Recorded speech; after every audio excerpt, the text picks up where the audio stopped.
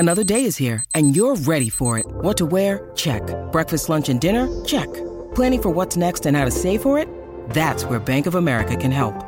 For your financial to-dos, Bank of America has experts ready to help get you closer to your goals. Get started at one of our local financial centers or 24/7 in our mobile banking app. Find a location near you at bankofamerica.com/talktous. What would you like the power to do? Mobile banking requires downloading the app and is only available for select devices. Message and data rates may apply. Bank of America N.A., member FDIC. Thanks for listening to the latest Football Digest podcast, available on all major podcast platforms. Subscribe now through Apple Podcasts, Spotify, Acast, or wherever you get your podcasts from, so you don't miss a single episode. Manchester United are celebrating a fine win against Tottenham at Old Trafford last night, which they managed yet again without Cristiano Ronaldo, while Liverpool's resurgence continues after another hard-fought 1-0 win at home, this time against West Ham at Anfield. Chelsea, meanwhile, could only draw 0-0 with Brentford ahead of their weekend showdown with United. Newcastle are up to 6th after their third win in 4, but the top two, Arsenal and Man City, had this midweek off. Elsewhere, the fallout over a hugely controversial Liverpool win against City at the weekend continues as one of the Premier League's most recent rivalries becomes the bitterest. As well as that, Karim Benzema and Alexia Putellas were crowned winners of the Ballon d'Or for this year, with Man City picking up the team of the year gone. Joining Anita Abayomi and me, Peter Staunton, to discuss all of that are Lee Ryder, the chief Newcastle United writer for the Chronicle, and Andy Dunn, the chief sports writer for the Mirror. So let's get right on with it. I want to start with you, Lee, this morning. I want to talk about Newcastle, their turnaround in form, another hugely impressive win last night, this time against Everton. You were there. Will you take us through what you saw? Yeah, I mean, it was another great win, another clean sheet, another great goal from Miguel Almiron.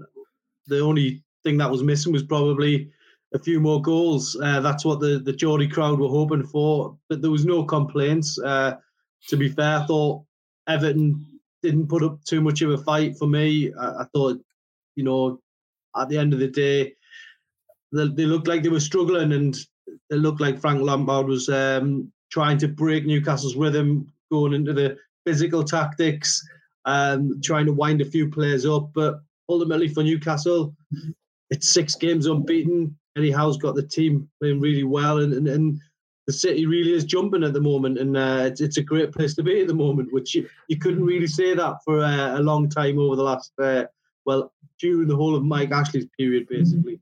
Yeah, I'll get on to that, so the wider sort of how the city is feeling about it all in a moment. But I wanted to hone in, first of all, on Almiron for a moment. Now, it's not that long ago that Jack Grealish stood up on stage at the Man City celebrations and pretty much made fun of Almiron, and I think he's outscored him 5-1 or something since then. And not only that, he's starting games, starting regularly. Grealish can't even get in the team. Is that something you think that has fired Almiron on over the course of this season, or is it just a case that he's finally found the manager after all these years at Newcastle? He's finally found the manager to unlock that piece of form that he maybe was always been capable of delivering. Yeah, I mean, probably two sort of ways of looking at it. I mean, for a start, the Jack Grealish stuff, yes, he'd be well aware of what was said. I think players are constantly on their phones these days. There's no way that he doesn't know what was said about him in the summer, and it probably did push him on a little bit. I know in the past, you know, Almiron, if he hasn't had good merit marks in the Chronicle, we've been getting little messages back from the camp and things like that. But in terms of the way he's playing, Eddie Howe playing a 4-3-3 formation on the front foot, it is very much like, without getting carried away, it is very much the way Kevin Keegan set up, looking for goals. Eddie Howe admitted it last night. Every time he goes forward, he wants to try and, you know, add to the score sheet, and Almiron's revelling in that. In the past, Newcastle had played with a 5-man defence. Steve Bruce trying to just eke out points in the Premier League. Rafa Benitez, the man who signed Almiron, he initially had a plan for him to play in a more advanced team, a more attacking team, but because they were under so much pressure, again, had to sort of park the bus a little bit, and Almiron was just sort of, you know, feeding off scraps. Now he's getting on the Newcastle, getting him on the ball all the time, and it's paying dividends. You know, he's top scorer of 5 goals, and he's really looking like the player that Newcastle signed probably 3 years ago. The guy who got all those goals over in America, everyone was doubting whether he could do it on the Premier League stage. And he's going out there and doing it. Do you know what? I've not spoken to someone in the know of Newcastle in a very long time, right? The last time I did, it was all Steve Bruce out, everything's so toxic, blah, blah, blah. And I was just like, I don't know if it's ever going to get better for Newcastle, but it's gotten better for Almiron. I'm guessing it's getting better around the city as a whole. You were saying that, everyone's buzzing, the atmosphere is different now. Can you kind of just enlighten me as to how the atmosphere is different and what was it like before and why you think that's kind of changed now? Is it because of the attacking football? What is it? Yeah, I mean, it's a mixture of, the takeover obviously going through, Mike Ashley leaving the town, and basically Eddie Howe coming in and saying from the off that he wanted to play entertaining football, and that's exactly what he's done. The city, as everyone knows here, the city thrives on Newcastle United doing well. It's great for the economy in the area. This morning it's chucking down with rain. I've already been outside. I've bumped into a couple of people and everyone's buzzing, even though it's horrible weather here. So that shows you what a successful football team can do. But I think really the fans are going around basically saying they've got their club back. That's the way they look at it. I mean, yes, there are other wider issues which I'm sure we could discuss. But on the field, the way the team's playing and the way Eddie Howe's, got the players motivated, it's really capturing the imagination of the supporters. Mm-hmm. Andy, I might bring you in here just to get your perspective on Newcastle, first of all, since Lee's with us today. Everton were there last night. I'm sure you were hoping the result would go another way. How have you assessed, I suppose, Newcastle's resurgence not even over since the beginning of the season, because they were drawn sort of every week at that stage. But you see the likes of Guimaraes playing himself into form. Kieran Trippier is probably one of the best right backs in the league, I would say, at this stage. Nick Pope, I would say should be the England goalkeeper. That's only me. Maybe a modicum of jealousy looking at what's happening at Newcastle from an Everton perspective. Well, I wouldn't say a modicum of jealousy. Maybe Everton, since Moshiri took over, invested a lot of money. That money will dry up, or probably has dried up now until Moshiri sells. So there's that element to it. So envious of the fact that Newcastle do have, contrary to what Eddie Howe said in response to Jurgen Klopp, they do have, vast resources to spend, and they have done that over the past calendar year. But I'm relatively impressed. I watched them I was at the game on Sunday at Old Trafford, and I was slightly disappointed actually in the second half. I thought they had a bit of a go first half, and as Lee says, played some good counter-attacking football, mainly. Almiron in particular at Old Trafford, I thought looked extremely lively, extremely creative. I was disappointed that they essentially sat pretty much back in that second half against United. But, they were sound, and maybe last night's performance and result for Manchester United put that goalless draw into perspective, and considering that Liverpool have been beaten at Old Trafford, Arsenal have been beaten at Old Trafford, now Spurs have been beaten at Old Trafford, that sort of result that Newcastle got, was probably a good result, albeit that someone like Brighton went and won at Old Trafford. So I'm impressed. I'm impressed with the way they're organised. Clearly, if you're keeping clean sheets, then that gives you a head start in trying to win games. So, yeah, extremely, and listen, I've always been an Eddie Howe fan. It's strange that you mention Everton there, obviously in relation to last night's game. But when before Rafa Benitez got the job, scandalously at Everton, I was touting for Eddie Howe. I thought Howe should have been the main contender for the Everton job before Benitez got the job. I like the way he goes about his business. I like the way he coaches. I like the fact that I thought he would have done at Everton what he's done at Newcastle, which is this whole idea, I know it's a bit vague, of buying into a project. Basically, it being the pinnacle of his career to a certain extent. He's looking long-term into it. He's not there as a stepping stone for anything else. And as Lee says, all the stuff that goes around it, we could go into that. But for him, it feels like a long-term job. It feels like he's not going to have his head turned by anything, including England And I think that's good, and there feels a bit of structure about the place. There feels a bit of longevity about the place. So I think it's, there's nothing not to like. I would like to see, I know Lee says, I haven't seen enough of them I saw them obviously in a brilliant game against Manchester City. When unusually, anyone could be like that against City. They look like conceding a lot, but they look like scoring every time they went forward. And I think that he's got a combination there that looks pretty sound. And don't forget, he can go back in, maybe not in January, maybe in January if they're still competing, maybe in the top 6 or 7.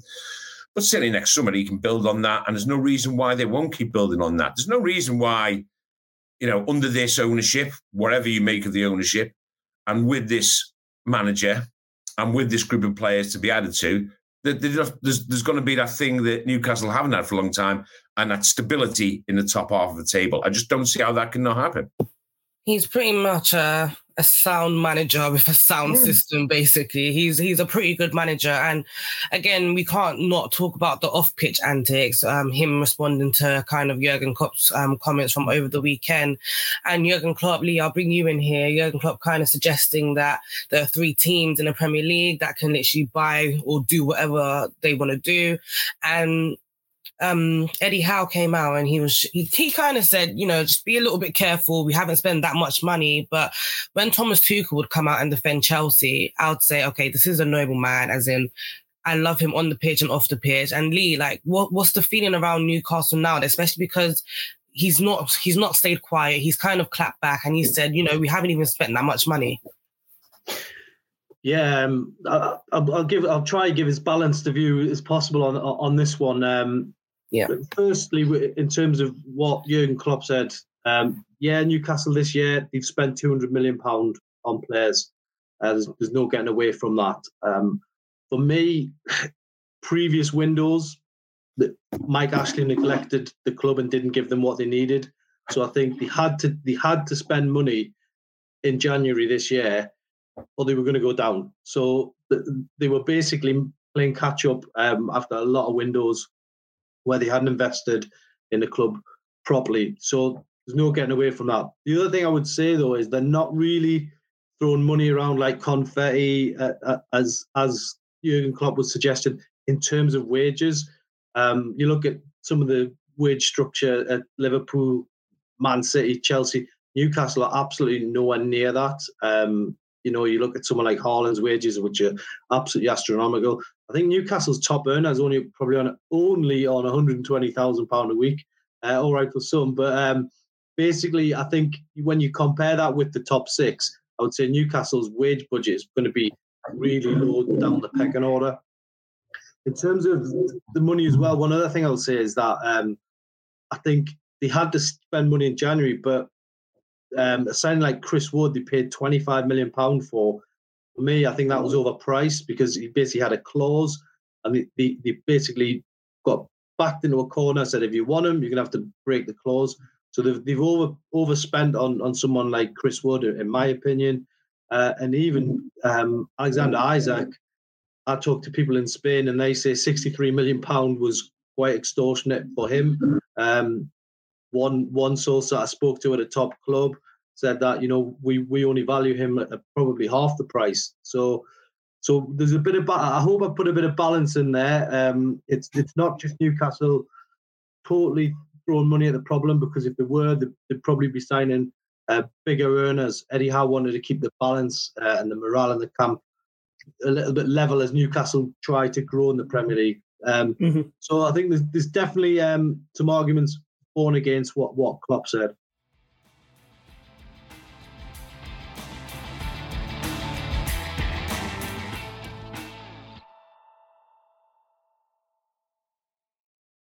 With threats to our nation waiting around every corner, adaptability is more important than ever. When conditions change without notice, quick strategic thinking is crucial. And with obstacles consistently impending, determination is essential in overcoming them. It's this willingness, decisiveness, and resilience that sets Marines apart. With our fighting spirit, we don't just fight battles, we win them. Marines are the constant our nation counts on to fight the unknown. And through adaptable problem solving, we do just that.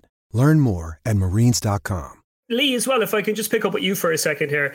I see maybe Newcastle and another club like Aston Villa, for example, maybe sort of in the same bracket in terms of this is the money we need to spend, this is where we need to get to, this is where we would like to be someday. But I look at the signings that maybe Villa have made, more misses than hits, I would say, since they've come back into the Premier League. Whereas I think Newcastle have probably been, better at signing players. I want to talk about some of the guys I mentioned at the top of the show, which was Nick Pope, Kieran Trippier, and Bruno Guimaraes. Obviously, I mean, it's unlucky that Isak is now out until the new year. Maybe that's right. But can you give us some perspective on those signings in particular, those three signings in particular? The two England players who probably, should be, I think Pope should be starting at the World Cup, but Trippier certainly will be starting at the World Cup. And Guimaraes, who's holding it down in Brazil's centre midfield.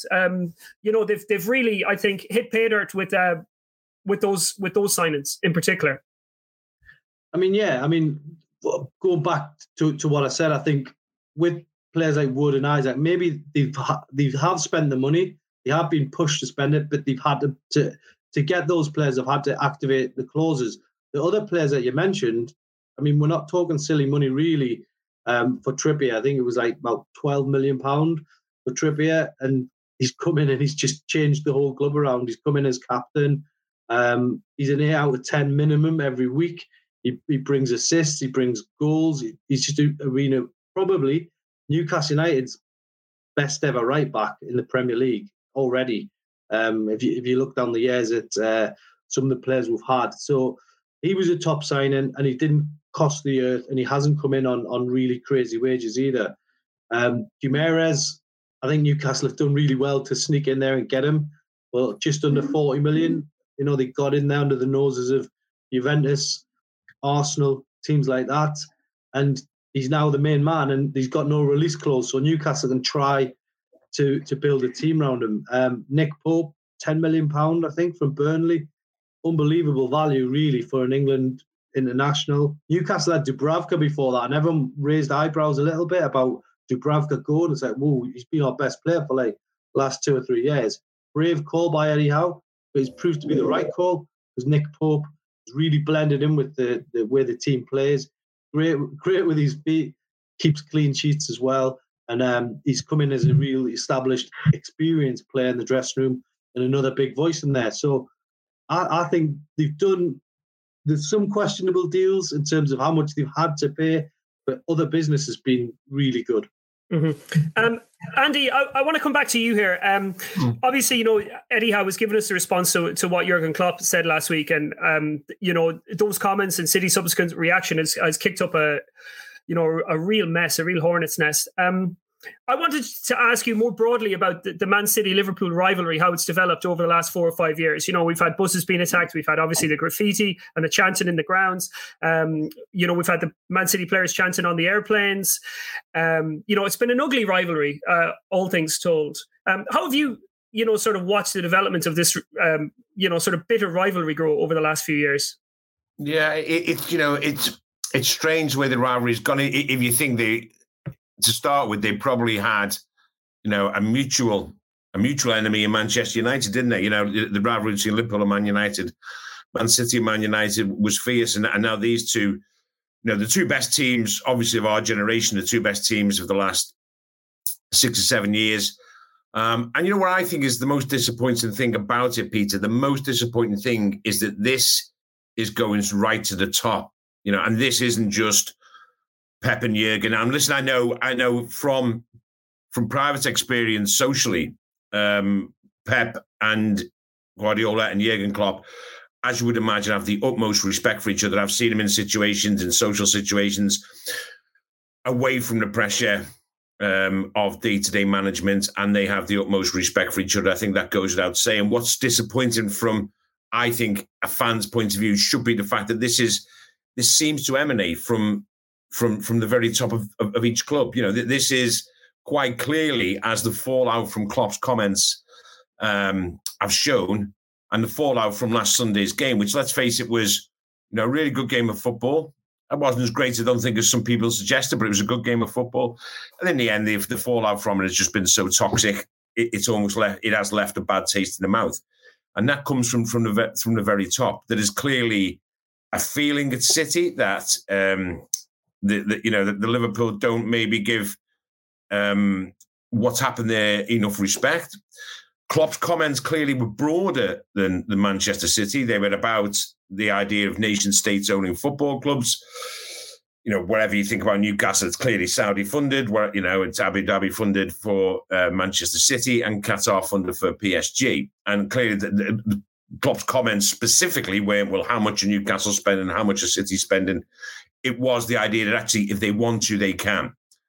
So in Manchester City's case, if they buy a £50 million fullback who's not quite up to it, they buy another £50 million fullback. They have the capacity to do that, and they have the capacity to pay big wages. I don't think he was saying they necessarily are doing it right now, but his point was a broad one. His point was a broad one: is that the clubs with nation state backing have more resources than private owners. And by the way, that's not to say private owners are any better. That's Manchester United fans, what they think of their owners. It just happens that Liverpool so far are okay with their owners.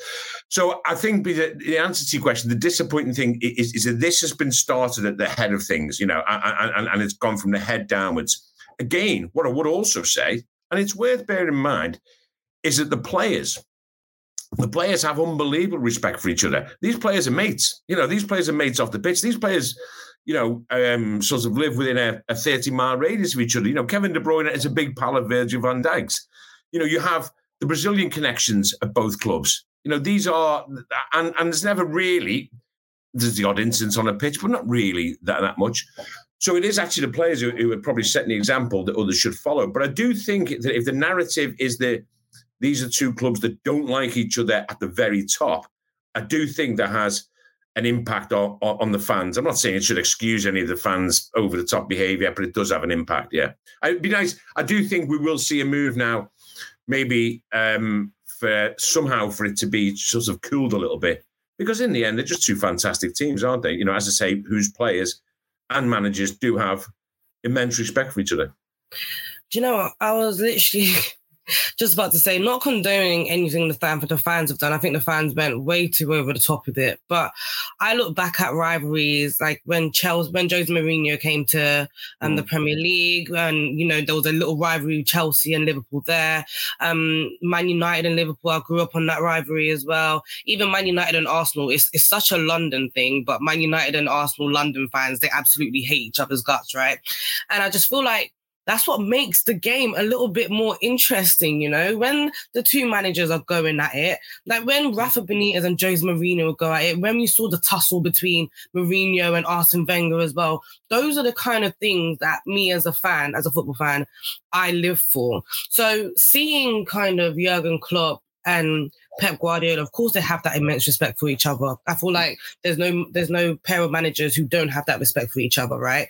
But I feel like it's good for the game. Obviously, not condoning what the fans have done, but this rivalry between Liverpool and Man City, I don't know, maybe it's just the Gen Z in me. I love it. It makes my blood boil. I watch the match and I'm thinking, don't hug each other. Why are you hugging each other? And I'm sure people like Roy Keane will probably back me on this. I don't want to see Kevin De Bruyne and Virgil van Dijk hugging each other after matches and trying to calm down situations. Bernardo Silva, when he was giving it the big one, I wanted him to carry on giving it the big one the entire match, but they were all hugging each other. And it's just, I don't know, maybe I'm over the top. Tell me if I'm over the top. I just think this is what makes the game what it is.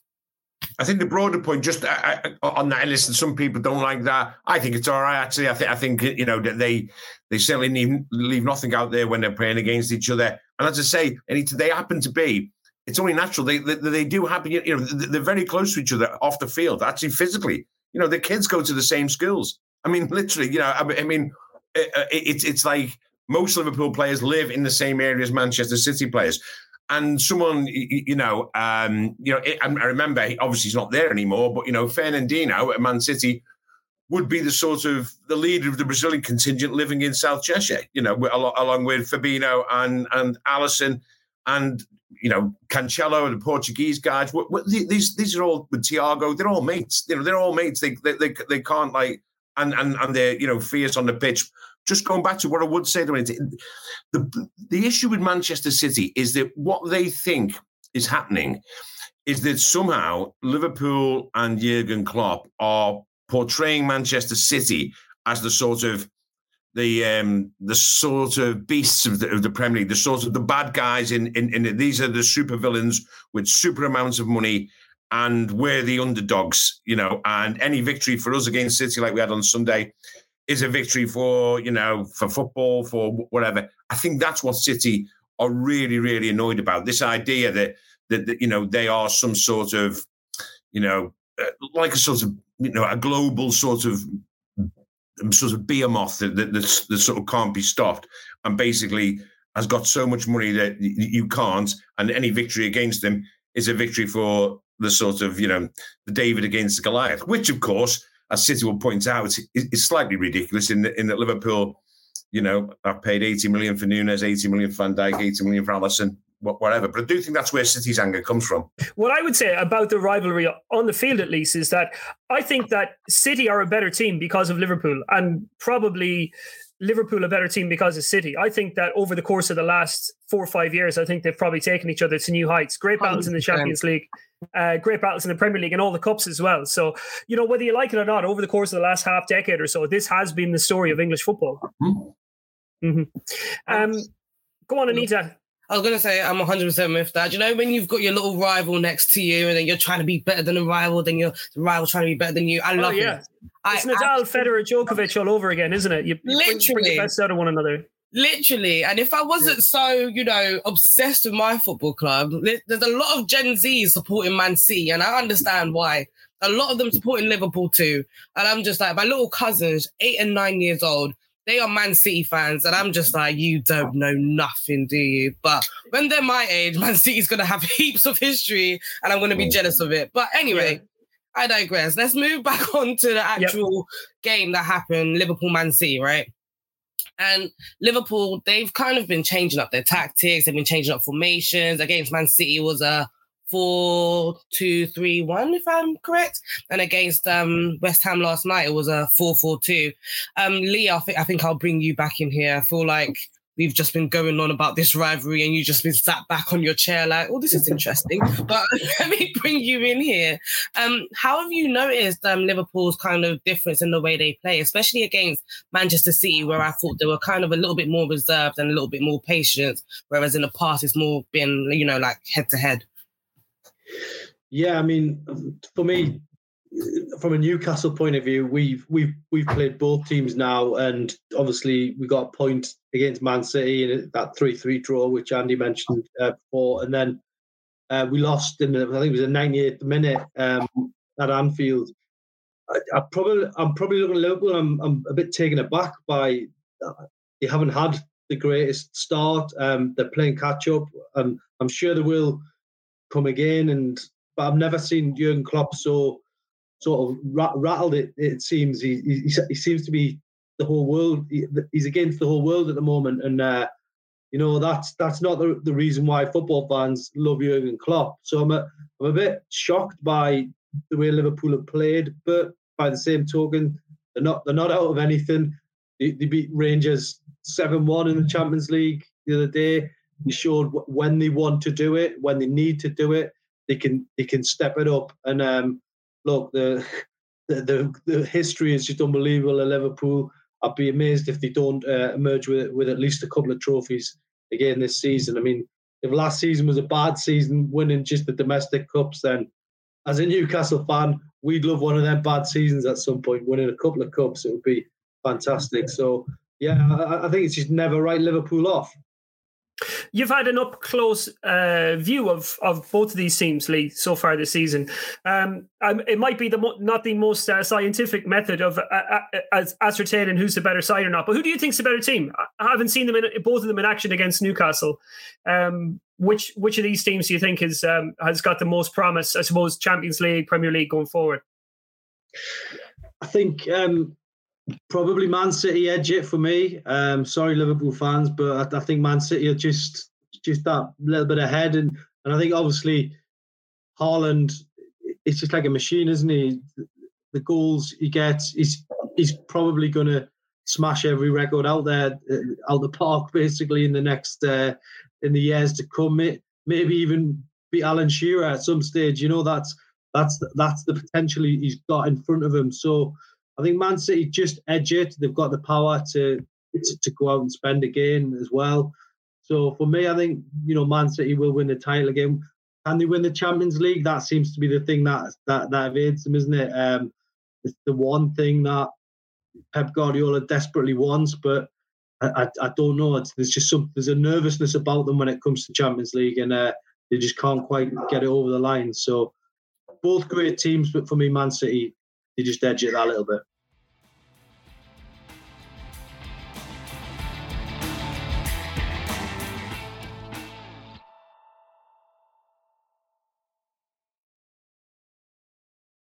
When you need mealtime inspiration, it's worth shopping Kroger, where you'll find over 30,000 mouth-watering choices that excite your inner foodie. And no matter what tasty choice you make, you'll enjoy our everyday low prices, plus extra ways to save, like digital coupons worth over $600 each week. You can also save up to $1 off per gallon at the pump with fuel points. More savings and more inspiring flavors make shopping Kroger worth it every time. Kroger, fresh for everyone. Fuel restrictions apply.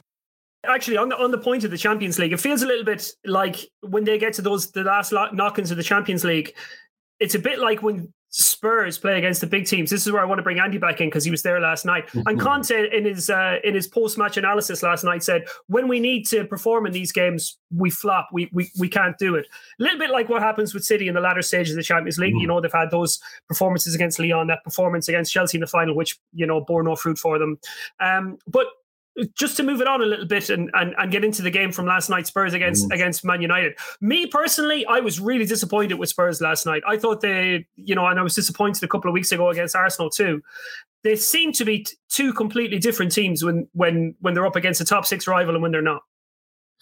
Yeah, I mean, what I would say, first of all, is that I've seen an awful lot of Manchester United, during my life actually, but it's certainly in recent years, and that was as good as I've seen Manchester United play for a long, long time. Certainly the best of the season.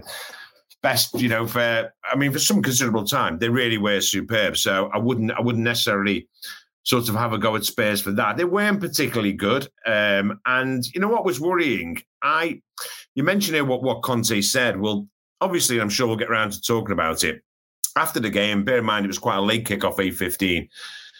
After the game, of course, we're all sat there. Well, actually, for the last 5 minutes of the game, we're all sat there, finalising our reports. And then next minute, out the corner of your eye, you see Cristiano Ronaldo walking out of the stadium.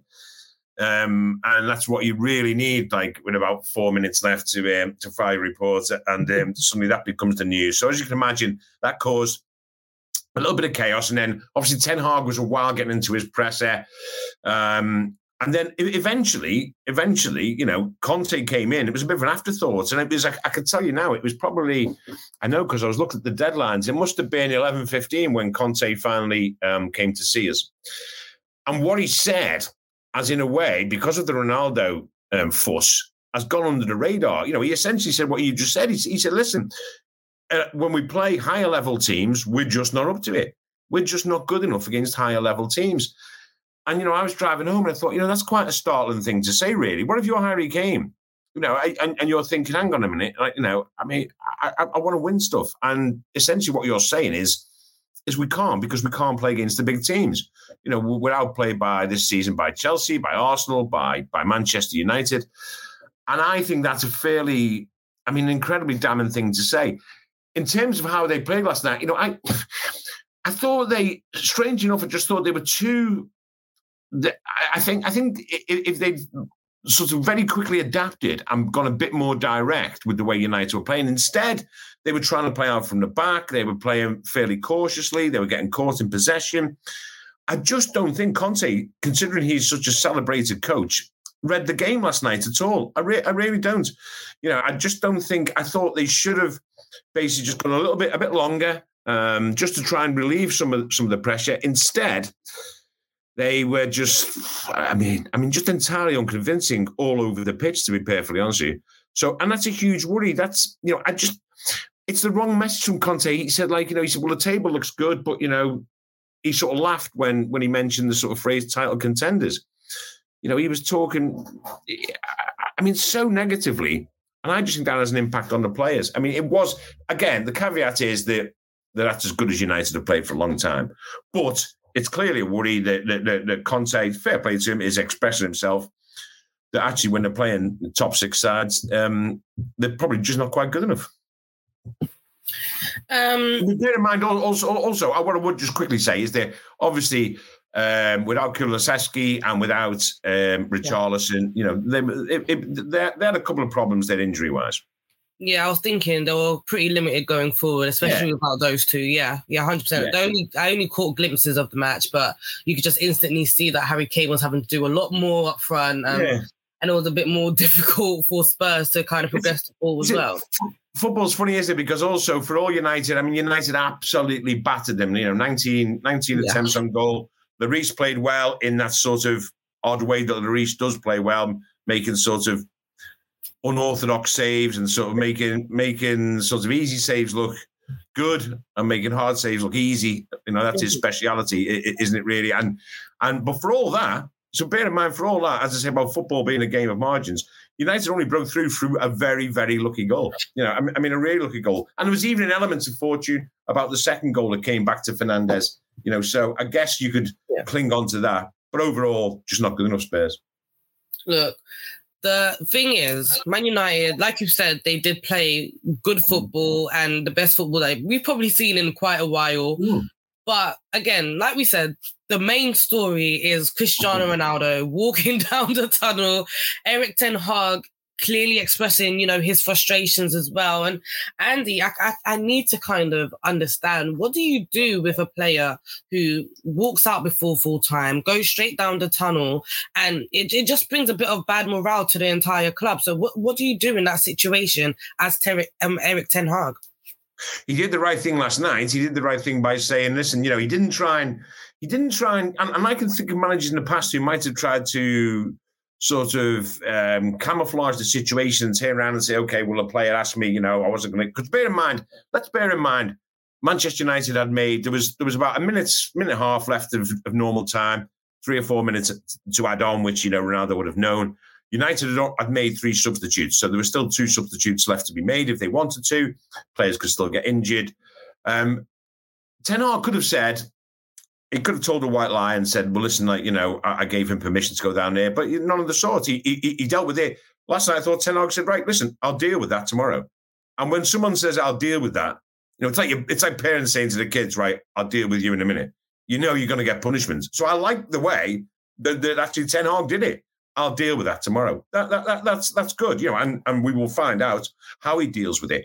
I suspect the way he'll deal with it is tell Ronaldo that's not acceptable. But more importantly, how he'll deal with it is that he won't have him in the team for Saturday's game at Chelsea, and he won't have him in the team for games ahead of that. Because also, pointedly, what I thought Ten Hag said really well last night was that while saying he didn't want that to obviously, he just wanted to focus on as he called it, the best performance under him. He also said, what I saw out there was 11 players attacking and 11 players defending. And that was clearly a pointed reference to the absence of Ronaldo. Clearly, that was him saying, listen, if Ronaldo plays, we have 10 players defending and 11 players attacking. And that's clearly what he was saying.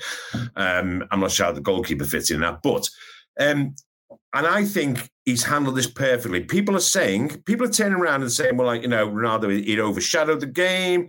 It distracted from a great Manchester United performance. It was an insult to his manager, gave his manager the service. I think none of that is true. And I thought it was one of Ten Hag's finest moments. The sight of Ronaldo walking down that tunnel and the sight of Old Trafford absolutely rocking, every player celebrating, and them doing it, that was the moment when I thought, well, if there was ever a contest between Erik ten Hag and Cristiano Ronaldo, that's the knockout blow. That's it there. Ten Hag is now, we know the cut of his jib now. And he will, bear in mind, on Sunday, he took Ronaldo off against Newcastle, which I thought was a strange decision because Newcastle were a bit defensive then, and bring Rashford on by all means, but maybe take Fred or Casemiro off. What was it, Fred and Casemiro? Yeah, no, I can't remember which. Yeah, there was 2 holding midfielders. I think it was Fred and Casemiro. But how did he respond to it then? Ten Hag, having to defend himself about taking Ronaldo off in a strop. He just doesn't play him the next game. And not only that, what probably tipped Ronaldo over the edge is when with 5 or 10 minutes to go, he can make an attacking substitution. He brings Elanga on ahead of Ronaldo. And I just think that Ten Hag has basically, now, if we had any doubt about who's the boss, and of course we shouldn't have had any doubt, then last night showed it was Erik Ten Hag. I have to say, I doubted Ronaldo was going to play last night when I saw him sitting on the bench with that dangly crucifix earring that probably cost about as much as a house. But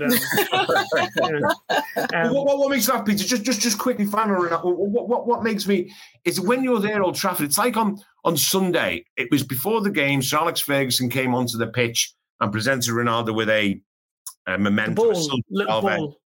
I think it was a silver staff to mark his 700 club goals, fantastic achievements. And then before the game yesterday, there's this new thing, isn't it, of Ronaldo going over to sort of hug pundits or whatever, whether it be, I think it was Thierry Henry last night, I know it was Rio and whatever. And he's the centre of attention. This idea that Ronaldo is, and I just think Ten Hag, a completely different character is looking at that. And he's almost thought, anyone who thinks this guy is as big as this club, and don't forget, without him, they were exceptional without him, and they are quicker without him. Listen, this is not to say to denigrate any of his achievements, but at the moment they are just quicker, sharper, press better, track back better, more incisive, and they are a better team without him at the moment. That's fact, but that's unusual. He's 37. Lee, to bring you in here, Man United last week, Tottenham this weekend. Newcastle have to face United and then will face Tottenham this weekend. Nothing you saw last night from a Spurs perspective that would make Newcastle worried, or is it the case that they're not going to fancy the trip down, or how are things shaping up for this weekend? I mean, yeah, just a quick one on Ronaldo as well. Just off the back, I'm fascinated with listening to what you're saying. One quick one is that had Ronaldo stayed on the pitch against Newcastle and the header that fell for Rashford fell for Ronaldo, I'm pretty sure Ronaldo will be punishing Newcastle. So Ten Hag, he's got to get that balance exactly right. It must be very difficult because, he is the main man. And I'm sure Alex Ferguson will probably have a view on how to deal with him, looking back to how he dealt with Cantona back in the day, But Spurs, again, fascinated listening to what you're saying there because it gives me an idea of what we're facing. Sounds like it's a decent time for Newcastle to go down there and have a crack at Spurs, especially after last night. I think Newcastle will go down there and see it almost as a free hit. They've got a point at Man U. They've got the 3 points that were expected of them against Everton. If they lost against Spurs, it wouldn't be the end of the world. But I don't think they're in the mood to go down there and fold. I think that it feels like they're in the mood to go down there and get under the skin a little bit and try and wind them up a bit, especially like Harry Kane.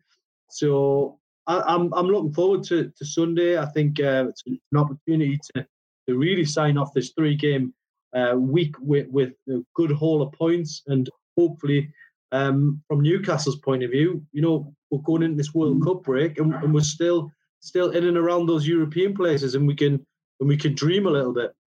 Yeah, obviously Newcastle hard to beat at the start of the season, but they weren't able to rack up those wins. They seemed to be drawn every week, as I said. But now that they're able to convert those potential draws into wins, one look at the table. I mean, 10 days ago, Newcastle, they're not appearing, and now you type their name into Google and it's boom, they're right there, top 6. It looks like they could be qualifying for Europe. Yeah, look, we aren't used to being involved in high-profile spats with Man United and Jurgen Klopp. We just haven't been making those type of headlines in recent years. Before the takeover, Newcastle were just literally, it was all about the fans fighting against Mike Ashley. And I think now that everyone's sort of reading off the same page, they can't possibly do something special this season. You don't get carried away because it's a long season. I'm a bit sort of wary of the World Cup break, that for some teams it'll come at a great time for them because they can reset, and think about things again. For Newcastle, I just fear that we could finish on a bit of a high before the World Cup, and then it comes at a bad time for us. We've got a lot of players going to the World Cup. What condition do they come back in, and how do they, get the momentum going again after the World Cup break. I'm a little bit concerned about that. But look, if they keep doing what they're doing, and Eddie Howe keeps motivating the players the way he's doing it, then they're in with a chance of Europe. But ask the fans at the start of the season, they would have taken top 10. So I don't see too many negatives at the moment. Yeah, complete sea change up there at Newcastle. Anita, I want to just pick your brains a little bit here. One of the bigger teams that we haven't mentioned so far is Chelsea, your beloved Chelsea. I've got a couple of questions I want to ask you, so I want to go through these ones fairly quickly. First of all, Brentford away last night, no goals, a draw. Your reaction to that one first off? First, I suppose, sticky result for Potter. Yeah, I'm not surprised. The lineup he put out, I was just, okay, Kai Havertz, Mason Mount. You expect Mason Mount to put in a 10 out of 10 performance everywhere he goes anyway, but unfortunately it just wasn't there for him. Armando Broja getting his debut start for the team as well. That was pretty nice. There are positives to take away. Broja, I think he's a phenomenal player, right? And a lot of people said it when he was at Southampton last season. They said there's a real good talented player in this guy and all he needs is more game time. And I respect Potter for leaving Aubameyang on the bench and bringing in Broja and saying, okay, this is your debut start. You're going to make your start today. Show me what you've got.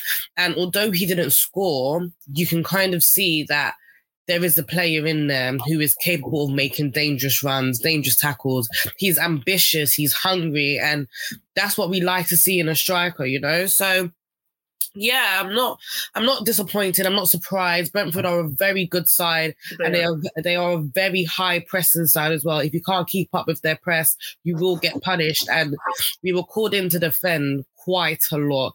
Cucurella, Koulibaly, they had quite the game defended in front of Kepa. And Kepa, my man of the match, surprisingly, my favourite player in the Chelsea shirt, surprisingly at the moment.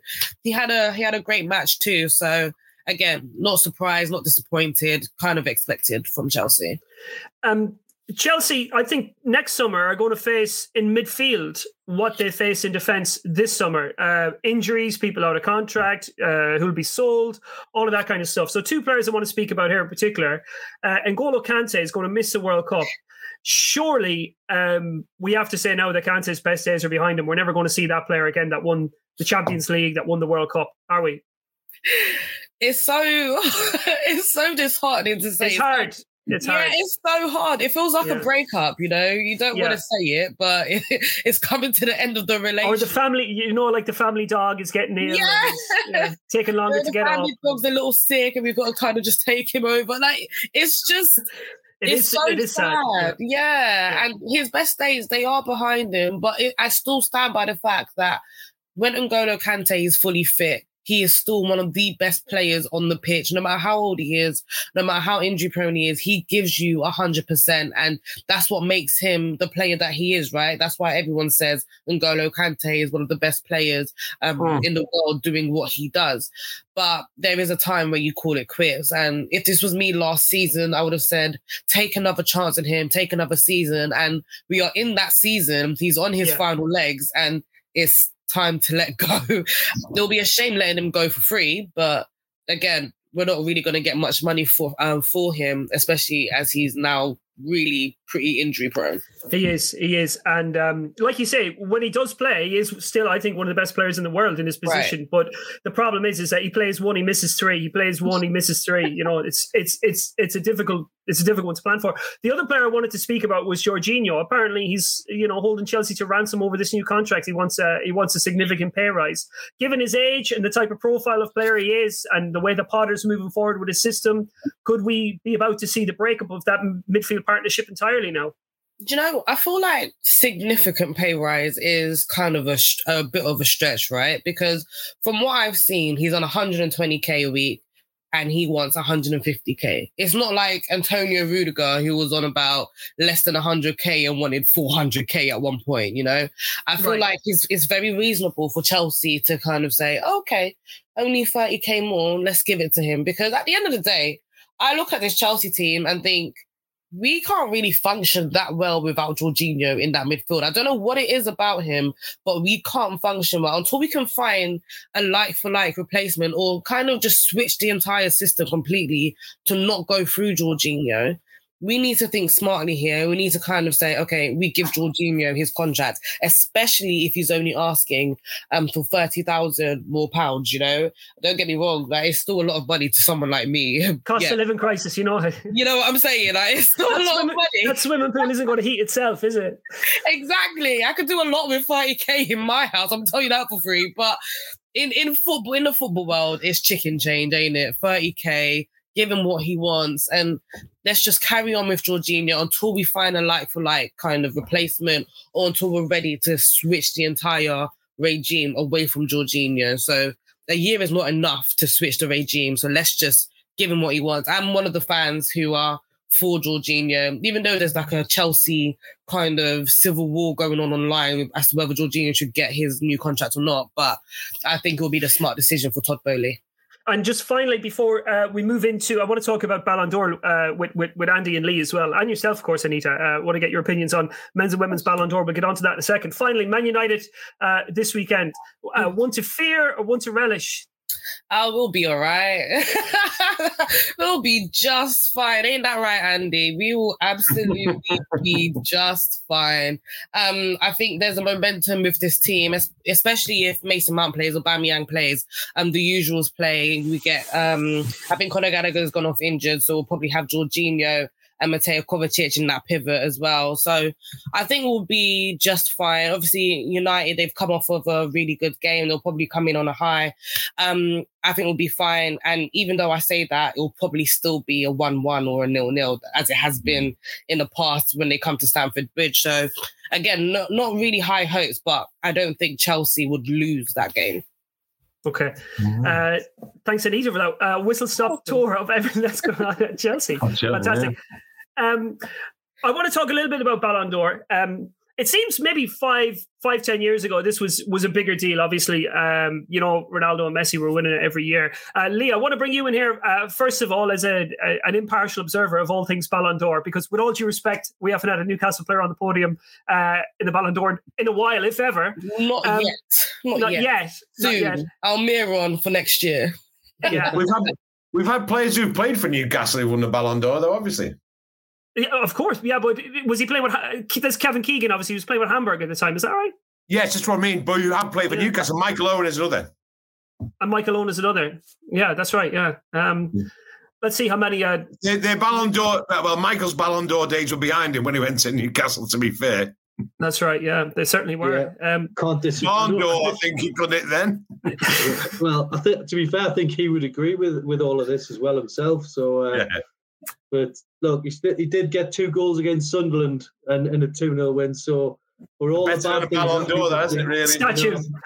Lee, I wanted to ask you first of all, Karim Benzema. I think he's 34, 35 years old now. Lived in the shadow of Cristiano Ronaldo for so long, and Gareth Bale at Real Madrid, and never really had the international career probably that he feels he deserved. No World Cup, of course. Is this, do you think, Benzema winning the Ballon d'Or, do you think, it's sort of well-deserved for a career's work? Has he finally hit the pinnacle of the game, in your opinion? Well-deserved award?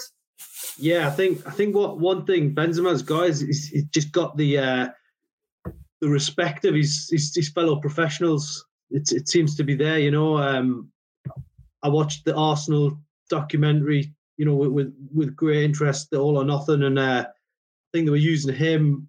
The striker coach was using him as the example. And I think it was Lacazette. He said, he is the best. And I just think he's got that respect about him. For me, probably worthy winner on this occasion. Again, as a Newcastle man, Ballon d'Or, not really on our topic list normally, but yeah, I think he deserves it. And it's just nice. It's nice that we're sort of coming to the end of all the Ronaldo, Messi debate. It has been a bit boring from a bystander's point of view. So. Yeah. We certainly are. Andy, I wanted to bring you in here. I think the last time that neither Messi nor Ronaldo finished in the top 3 in the Ballon d'Or voting, I think, was 2006, which is a significant amount of time ago. Cristiano Ronaldo appears at number 20 in the shortlist this year, and Lionel Messi doesn't appear in the shortlist at all. I think it was a shortlist of 30 players altogether. That said, I think Messi probably deserves a place on the list this year. I thought he was pretty good at times for Paris Saint-Germain last year, and I think maybe there's a little bit of anti-PSG bias going on there. Never mind. What do you think about the end of these Messi Ronaldo days? I mean, I don't think we're ever going to see either of the two of them on the podium at the Ballon d'Or again, unless Portugal or Argentina win the World Cup. No. Yeah, and unless, for example, PSG could win the Champions League, and Messi, who's been playing very well for them this season, could still have that starring role. I think you can safely say that we're not going to see Ronaldo winning his sixth Ballon d'Or. He's got 5, I think. And we're not going to see that because, for one thing, even if Portugal do well at the World Cup, then Ronaldo, what people forget at the moment is that Ronaldo isn't guaranteed a place in their starting lineup. He's been used relatively sparingly for his national team. So I think it is the end. It's only natural, isn't it? Ronaldo's 38 next birthday. So it's not, it is just a pass. What's been remarkable is their dominance. And obviously only now Benzema interrupting that, and previously Modric, wasn't it? I think was the other last non-Ronaldo Messi winner of the Ballon d'Or. What I find fascinating about it, what I thought was the really interesting part of it. Okay, so let's come into an end, Messi, Ronaldo. So who takes over? So it's Benzema, and then I would have thought if we throw it ahead, let's just forget the World Cup from it, throw ahead club football from this season. More than likely, it's going to be someone who's had a great domestic club season and a great Champions League season. The Champions League clearly plays a huge part in Ballon d'Or voting.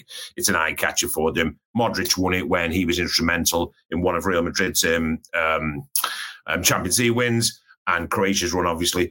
And obviously Benzema, as well as being outstanding in La Liga, was absolutely superb in the Champions League. Anita will remember his performances against Chelsea all too painfully, I'm sure. Those 2 fantastic headed goals.